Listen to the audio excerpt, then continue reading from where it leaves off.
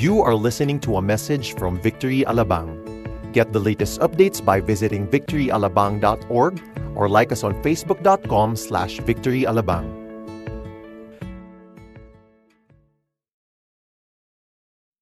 I'm privileged to be able to share with us on the new series, brand new series. Believe it or not, it's 16 weeks. Taking a deeper look on the Sermon on the Mount, basically looking at Matthew chapter 5 to Matthew chapter 7. And today we are on week 2. But in case you wonder why the series title is called Redefined, these are just some of the logical reasoning. We are revisiting Jesus' teaching on the Sermon on the Mount as we look deeper into this teaching that Jesus is actually the fulfillment of the law and gave full meaning to them. So in Jesus' teaching, as opposed to the Pharisees, Jesus redefined people's understanding of the law. The Pharisees' interpretation of the law is based on oral commentaries, based on human commandments. They are so zealous about the law, but in their zeal, they were misled. And instead of looking at the spirit of the law, they look at the letter of the law. As you see, the prevailing mindset then and now is that people are leaning towards religiosity. People believe, because that's what most religions do. You offer incense, you do certain things for your religious devotion, and in effect, people feel like they can dodge and compromise with sin. After all, I've done what I needed to do. So Jesus basically confronted this mindset and supernaturally provide a way by which man can gain righteousness, and it is not through being religious, by doing all the good deeds and therefore justify your compromise and your sin because you thought, I've helped the poor, I've done good things, so maybe I'm okay. Righteousness could never be gained through the law.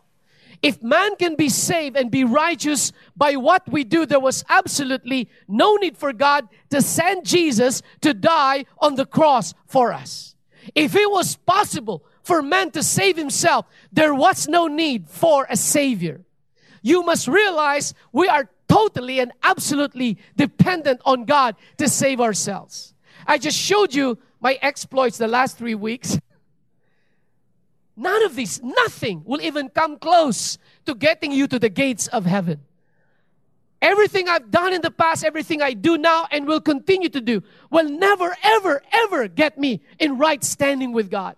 I'm in right standing with God purely on the merits that Jesus died for me and clothed me with His robes of righteousness. I am righteous not because of anything I've done, not because of anything we have done together, but because of what Christ has done for us.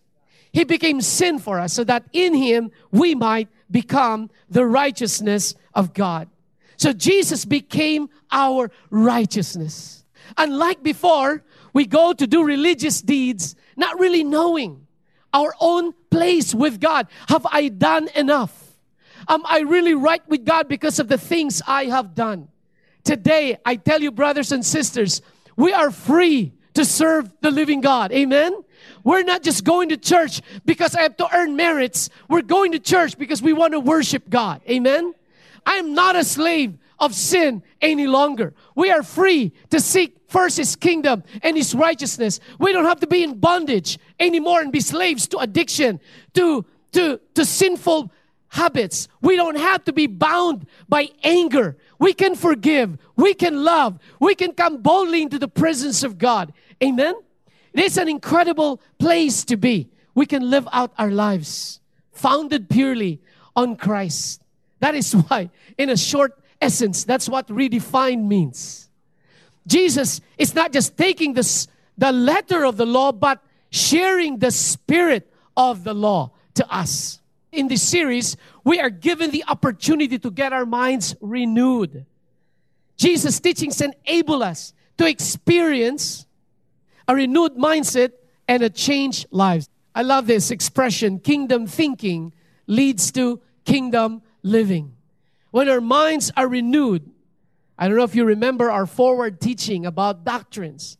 Right thinking leads to right living.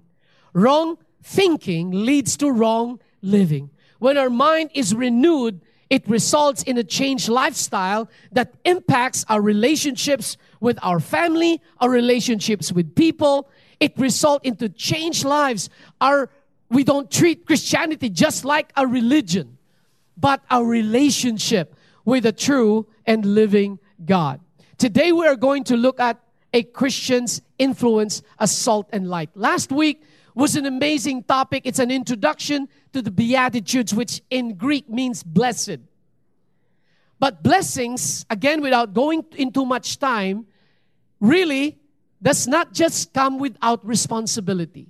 We are not blessed, period. We are blessed in order to be a blessing. Lesson last week is a backdrop because we are blessed. We carry with us responsibility, and one of this responsibility is being salt and light in this life. I want us to read our text together. You are the salt of the earth. But if salt has lost its taste, how shall its saltiness be restored? It is no longer good for anything except to be thrown out and trampled under people's feet. You are the light of the world. A city on a hill cannot be hidden, nor do people light a lamp and put it under a basket, but on a stand, and it gives light to all in the house.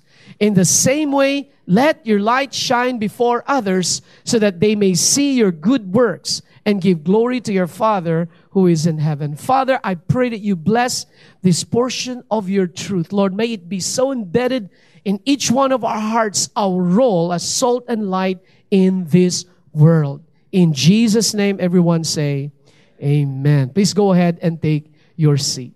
Now, what does it mean to be salt of the earth and light of the world? A rather familiar passage of scripture to us.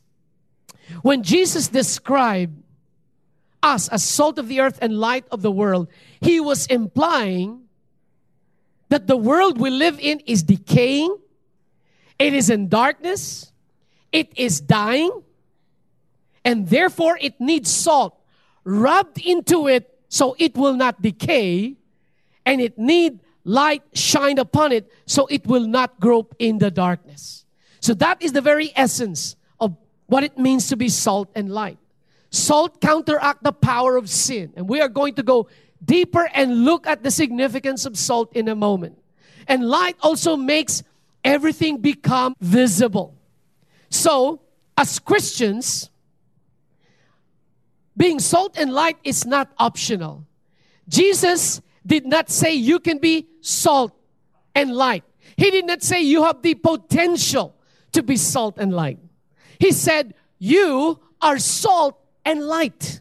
And as we will study later on, salt is a stable compound that actually never lost its saltiness.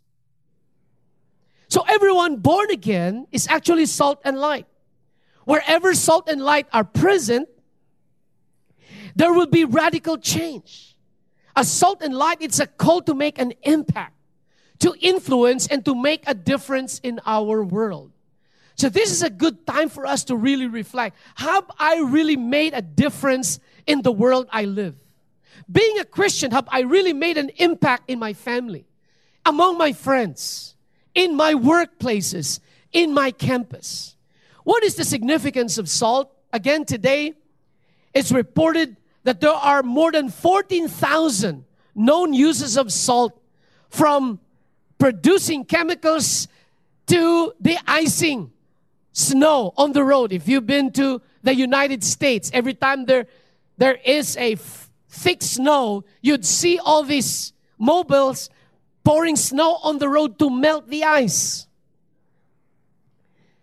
That's what we know of salt today. But in the ancient world, the value of salt was rare, it was valuable, and it was a highly priced commodity. Roman soldiers received their wages in salt. In fact, the Latin word for salary is salarium, which means salt money. Okay, therefore, we have this expression, worth one's salt, meaning one is competent and deserves what he earns. Okay, it also represents power, Armies could not travel great distances, and explorers could not sail to explore new lands because their food would spoil. Because of salt. Salt is powerful. It represents power. They could go on long expeditions because they can preserve their food through salt. The Greeks considered salt to be divine, like Hindus consider cow as divine or sacred. The Mosaic law required that all offerings presented by the Israelites contain salt. For example, it said, you shall season all your grain offerings with salt. You shall not let the salt of the covenant with your God be missing from your grain offering. With all your offerings you shall offer salt. It mentioned the word salt covenant. What is it? In ancient times, two parties ingesting salt in the presence of witnesses makes an agreement legally binding. I don't know if Judge Lisa knows that. That is basically how agreements are made. Even today, among Arabs, they would still practice this. So 2 Chronicles 13:5 says, ought you not to know that the Lord God of Israel gave the kingship over Israel forever to David and his sons by a covenant of salt? Isn't that incredible? Here we see Abijah referring to the strong, legally binding promise of God to give Israel to David and to his sons forever. We see this used similarly in Numbers 18:19, all the holy contributions that the people of Israel present to the Lord, I give to you and to your sons and daughters with you as a perpetual Jew. It is a covenant of salt forever before the Lord for you and for your offsprings with you. Because the priest does not have a share of the land, God promised provision by legally binding this promise through covenant of salt. So what is the purpose of salt? There are many ways in the ancient times that salt is used. Okay, before the advance of science and technology, before refrigerators was invented, the concept of refrigeration was ever conceived. The way they preserved food in those days was actually by salt. They rub the salt over the meat or the fish to keep it from spoiling. There is no bacteria or foodborne illness or organisms that is able to live in pure salt. Even in low concentrations of salt, this foodborne organism cannot exist. So as Christians, the application for us, as we were called salt and light, is to slow down the advancement and moral and spiritual decay where we live. In Psalms 14:3, the Bible says, all have turned aside. They have become corrupt. Together they have become corrupt. There is no one who does good, not even one. So as Christians, we are called to preserve truth and goodness in our fallen world. We are called to become moral disinfectant and help slow down decay in the world we live. And as we look onto history, we will see how Christian, by being salt, influences our world. For example, the abolition, because of Christians, it is the Christian advocacy as salt of the world that slavery was abolished. I don't know if you've heard of widow burning. In those days, particularly in India, when a husband dies, they have to burn the wife. How would you like wives to be burned when your husband dies? But that was commonly practiced, and the missionaries could not stand it. They said, this is absolutely wrong. They fought it until it was absolutely abolished. And there were many other good things. The gladiator spectacles was fought by a Christian monk. They stopped.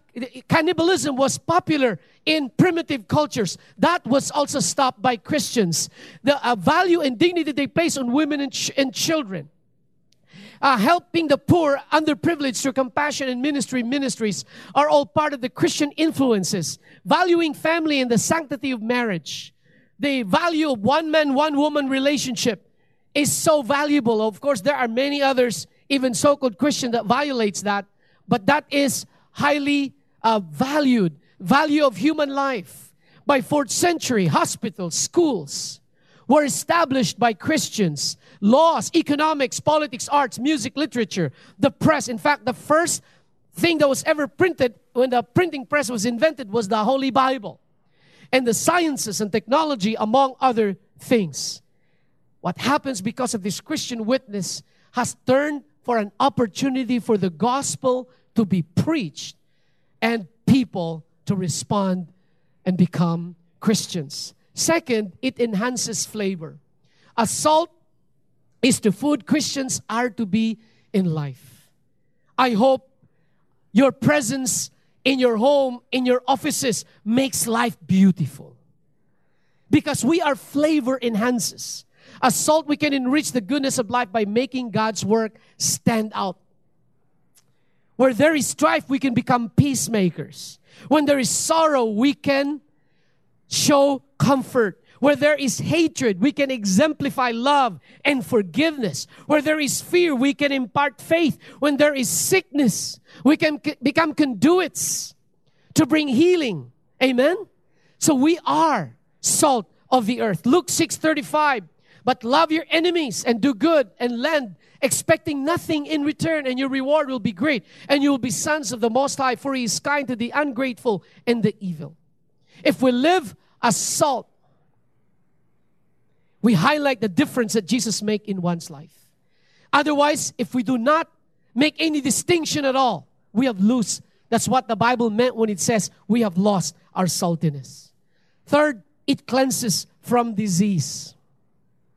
Salt has antiseptic and germ-killing properties.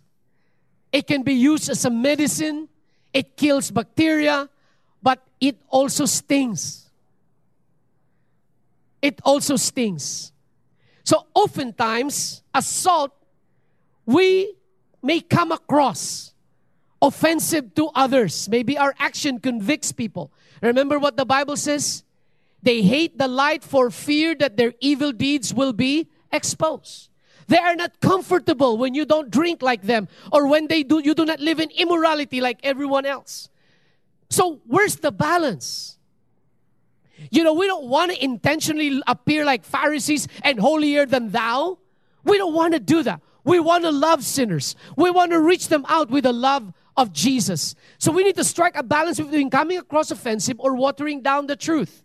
So here's the balance found in Colossians 4:6. Let your speech always be seasoned with grace, seasoned with salt. In other words, no matter how we come across, we need to be firm with God's truth, but we always do it with grace and with respect to people. Amen? That's why they say even with your parents when you're being persecuted, you know how you can go away and say, I'm trying not to change my life, but you're doing this. Then you close the door. No, be gracious. You can respectfully respond. You don't have to be in rebellion. You have to be patient. Amen?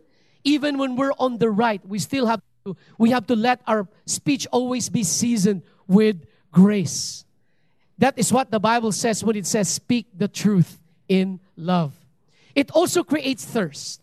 I hope your presence as Christians in this world provokes something inside of them to want to know God more, because they see so much of the life of God inside of you. You were once just full of discouragement, depressed. Now you're happy. You're fulfilled in this life. Every time you become salt, you create a thirst and a hunger for people, for God. The truth is we live in a world that's spiritually dehydrated. So as salt, we point the way to the drinking fountain of the living water. John 4:13 said, Jesus said to her, everyone who drinks of this water will be thirsty again, but whoever drinks of the water that I will give will never be thirsty. Wow, we have a relationship with the one who can fulfill the thirst and the longing in everyone's soul. The water Jesus said that I will give him will become in him a spring of water welling up to eternal life. And it also represents purity. Some think that its whiteness represents purity of a justified believer. I hope when people see us, they will distinguish us to be different. Something about us is different that would provoke something inside of them of wanting to have what we experience. What happens now if we fail to be salt?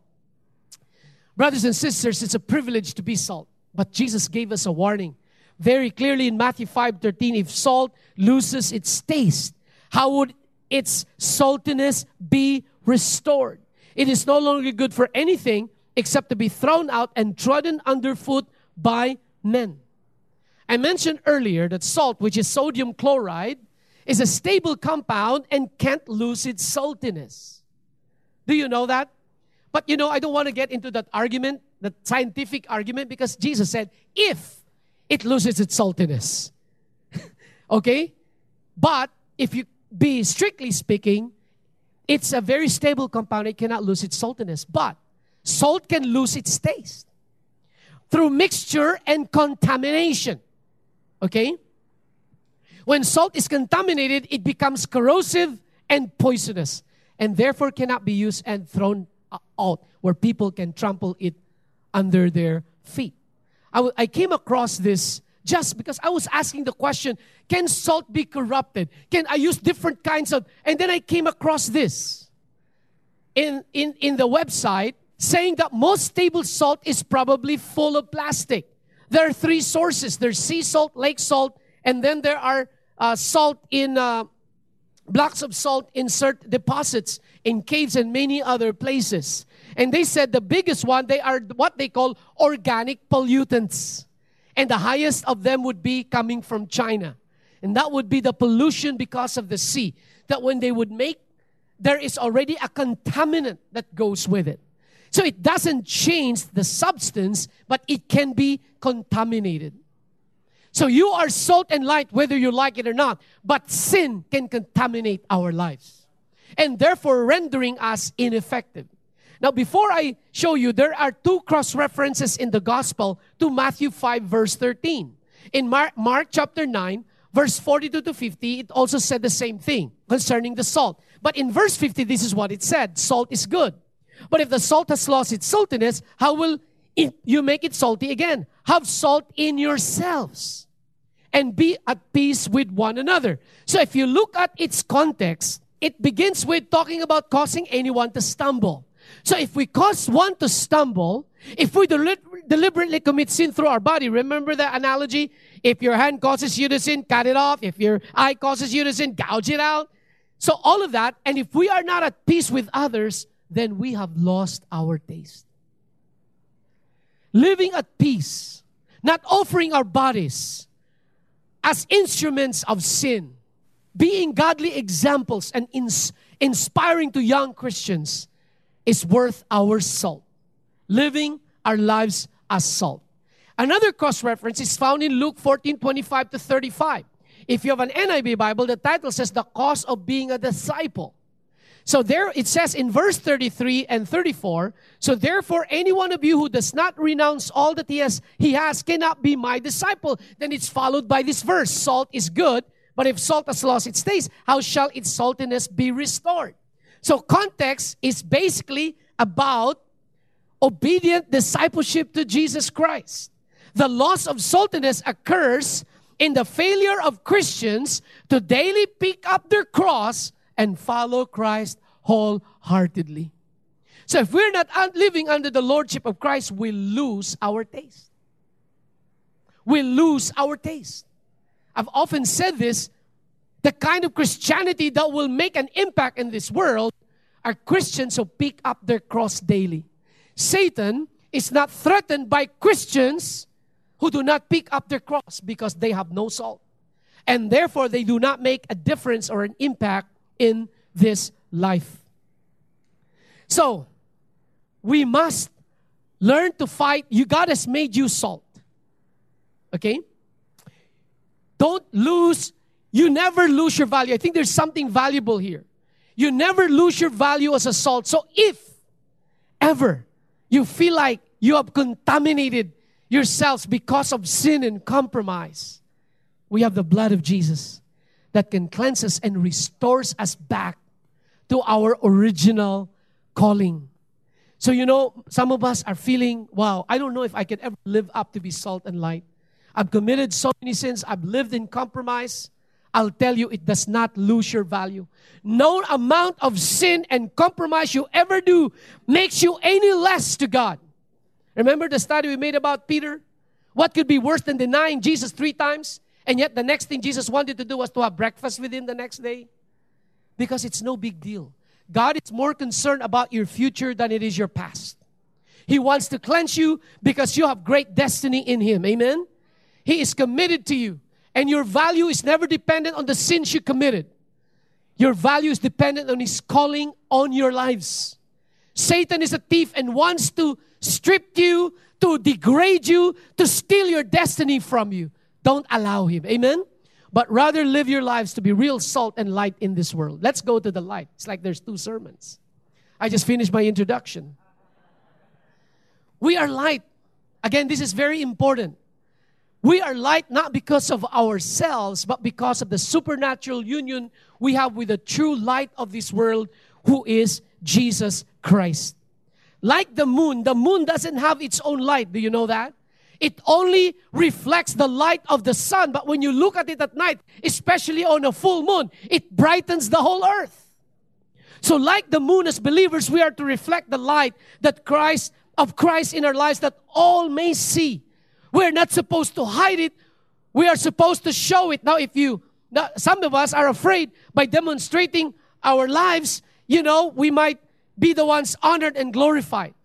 Okay? If your motive is right, they will see Christ in you and Jesus is glorified in your lives. We don't do good so that we look good, so that Christ looks good, so that Christ becomes honored and glorified in our lives. John 18:12. Again, Jesus spoke to them saying, I'm the light of the world. Whoever follows me will not walk in the darkness, but will have the light of life. Can you imagine if you have a relationship with Jesus? He said, whoever follows me will not walk in darkness. We were once darkness, the Bible says, but we are light in the Lord. The Bible says, walk as children of light. The light spoken of here is the light of His truth and the light of His word. So let's go now to the purpose of light, okay? This is really very profound. It counteracts darkness, okay? Matthew 5:14 says, you are the light of the world, so let your light shine before others. Light is the cleansing effect of the truth upon the darkness of sin. Light destroys darkness wherever it goes. So the presence of Christians is basically light in the darkness, so that the truth of God's word brings light to darkened hearts of sinful men. I hope that by being around people, a light bulb will turn on, because they were so used to dark, they've never seen the truth. I hope that the light of God in us will be able to shed light so that darkness can be exposed. Philippians 2:14 says, do all things without grumbling or questioning, that you may be blameless and innocent, children of God without blemish, in the midst of a crooked and twisted generation, among whom you shine as lights in the world. The Greek word for light there means a beacon that is emitting from the lighthouse. It is bright and it is unmistakable in its purpose. Beacon warns of danger. It directs to safe harbor. And if you are hopeless because you're lost in the sea, it offers hope to the hopeless. So Acts 26:18, what part of our calling as believers is we have been commissioned to go to open people's eyes so that we may turn them from what? From darkness to light. From the power of Satan to God, that they may receive forgiveness of sins. Again, in Matthew 5, it continues on to say, a city set on a hill cannot be hidden, nor do people light a lamp and put it under a basket, but on a stand, and it gives light to all in the house. It doesn't make sense that you are a Christian, you are the light, and yet you are ashamed or embarrassed to let your light shine. The Bible says, let your light shine before men, that they may see your good deeds, and bring glory to God the Father. So the emphasis here is maintaining a credible and obvious witness in the world. The gospel light we have is not meant to be covered, but to be made obvious so all can see and benefit from, that they too will leave darkness and come into the light. Second, light is visible. The Christian life is to be lived publicly out in the open. We cannot be secret agent Christians. Okay? The presence of light in darkness is something which is unmistakable, and that our good deeds must be evident for all to see. Romans 13:12 says, the night is gone is far gone, the day is at hand. So let us cast off the works of darkness and put on the armor of light. When you put on the armor of light, it becomes visible for everyone to see. It is your covering. It is your sense of identity. Number 3, light reveals what's in the darkness. Darkness covers things, but light shows the flaws. John 3:19 says, this is the judgment, that light has come into the world, and people love the darkness rather than the light because their works were evil. Do not be surprised when people persecute you or say all manners of evil against you, because that's what people in the world does. Verse 21, but whoever does what is true comes to the light. Psalms 18:28, for it is you who light my lamp. The Lord my God lightens my darkness. When Jesus Christ comes into our lives, it basically changed darkness into light. For light shows the way out of darkness. We are to lead men and women out of darkness into light, away from sin and into the truth. John 11:9, are there not 12 hours in a day? If anyone walks in the day, he does not stumble, because he sees the light of this world. But if anyone walks in the night, he stumbles, because the light is not in him. There is no reason for a Christian to stumble. We have come out of darkness. Amen? We do not stumble anymore because we walk in the light. And finally, of course, for the glory of God. And the Bible says, in the same way, let your light shine before others, that they may see your good works and give glory to your Father in heaven. Our goal is never to bring recognition or honor to ourselves, but to bring glory of Christ. How can Christians hide their lights? By not witnessing. Again, Jesus spoke to them saying, I am the light of the world. Whoever follows me will not walk in darkness, but will have the light of life. We have to introduce people to the true source of light, the true light of the world. That is Jesus. 1 Peter said, you are a chosen race, a royal priesthood, a holy nation, a people for His own possession, that you may what? Proclaim the excellencies of Him who called you out of darkness into His marvelous light. We are to testify to people we've come out, we've been delivered, we've been set free from a life of bondage and darkness. 1 John 1:5, this is the message we've heard from Him and proclaim to you that God is light and in Him is no darkness. Secondly, by going with the flow. We lose our light if we compromise in this world's ways and standards. If we want to make a difference in the world, we should have to be different from the world. Ephesians 5:8, for at one time you were darkness, but now you are light in the Lord. Walk as children of light. Third, by denying the light or letting sin dim our light. 1 John 1:7, if we walk in the light as He is in the light, we have fellowship with one another, and the blood of Jesus, His Son, continue to cleanse us from all unrighteousness. 1 Thessalonians 5:5, for you are all children of light, children of the day. We are not of the night or of the darkness. Another way we lose our light is by grumbling and complaining. I think we looked at this verse earlier. Do all things without grumbling or disputing, that you may be blameless and innocent, children of God without blemish in the midst of a crooked and twisted generation, among whom you shine as lights in the world. You know, you may be Christians, but if you always complain all the time, well, you lose your light. Amen? Ano klaseng Kristiyano to? What kind of a Christian is this? Do not allow dissension, compromise, and sin snuff out the light in you. Instead, we have to pursue moral purity and patience and peacefulness filled with good works, that we will shine brightly in this dark and depraved world. Finally, through unforgiveness. If we are not rightly related with our brothers and sisters, this is a very convicting scripture. Whoever says he is in the light and yet hates his brother is still in darkness. Whoever loves his brother abides in the light, and in him there is no cause for stumbling. But whoever hates his brother is in the darkness and walks in the darkness and does not know where he's going, because the darkness has blinded his eyes. It is absolutely inconsistent to be a Christian and harbor unforgiveness in our hearts. In other words, the power of God's light has never impacted inside our hearts.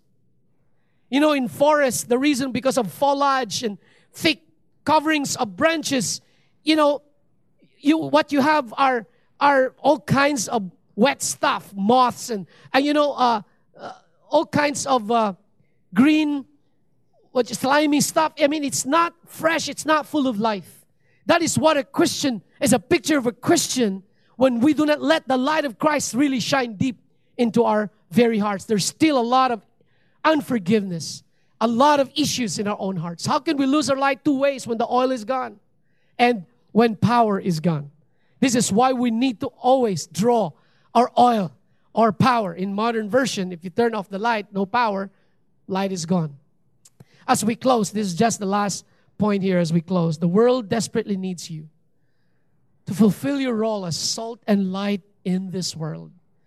Just begin with your own family. Think about your own brothers and sisters and friends, office workers, the impact that you can make in their lives.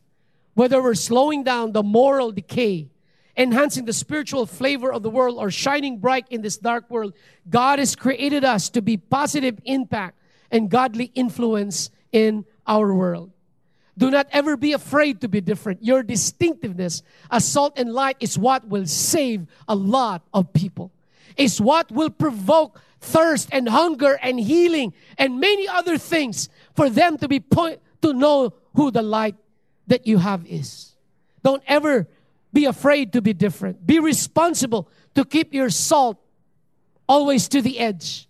Lift up your lamp so others will see what God has done in your lives. Like what Matthew 5:16, we close with this. Let your light shine before others, that they may see your good works and give glory to your Father who is in heaven. Shall we bow our heads and close with a word of prayer? Father, thank you once again. Lord, despite the familiarity of this passage, yet we can never really exhaust even the full revelation and implications of this, except to say that this is what you've called us to be. Lord, you have not only given us responsibility, but you've given us an identity, a sense of value and worth. We can never lose our saltiness because that is what you made us to be. So Lord, give us grace to not allow mixture and contamination to corrupt our role and serve as conduits of blessing so people can come to know Christ through our lives. So Father God, even today as our head are bowed and our close, if for any reason many of us feel a sense of condemnation, Lord, because of compromise and sin, and we have not really stood out to be a salt and light and harbored even bitterness in our soul towards other people. Lord, I pray for your grace today, your precious blood to cleanse us, to remove all the contaminants in our lives and restore us back to what you originally called us to be, salt and light, a beacon of hope. Lord God, an inspiration so can come to know Christ the way we have come to know you. And Lord God, I pray right now that you would just bring a cleansing. Lord, forgive us of all our compromise and our sins. Remove all the pollutants in our lives. Reverse the effect of decay and bring life and bring preservatives that we may be a flavor and a preservative to the world we live, to be a blessing to our world. Lord God, I just pray you take away every spirit of condemnation, and I release your grace and your power to restore every single one of us to be true salt and light in this world for your glory. In Jesus' mighty name we pray, and all God's people say, amen. Thanks be to God.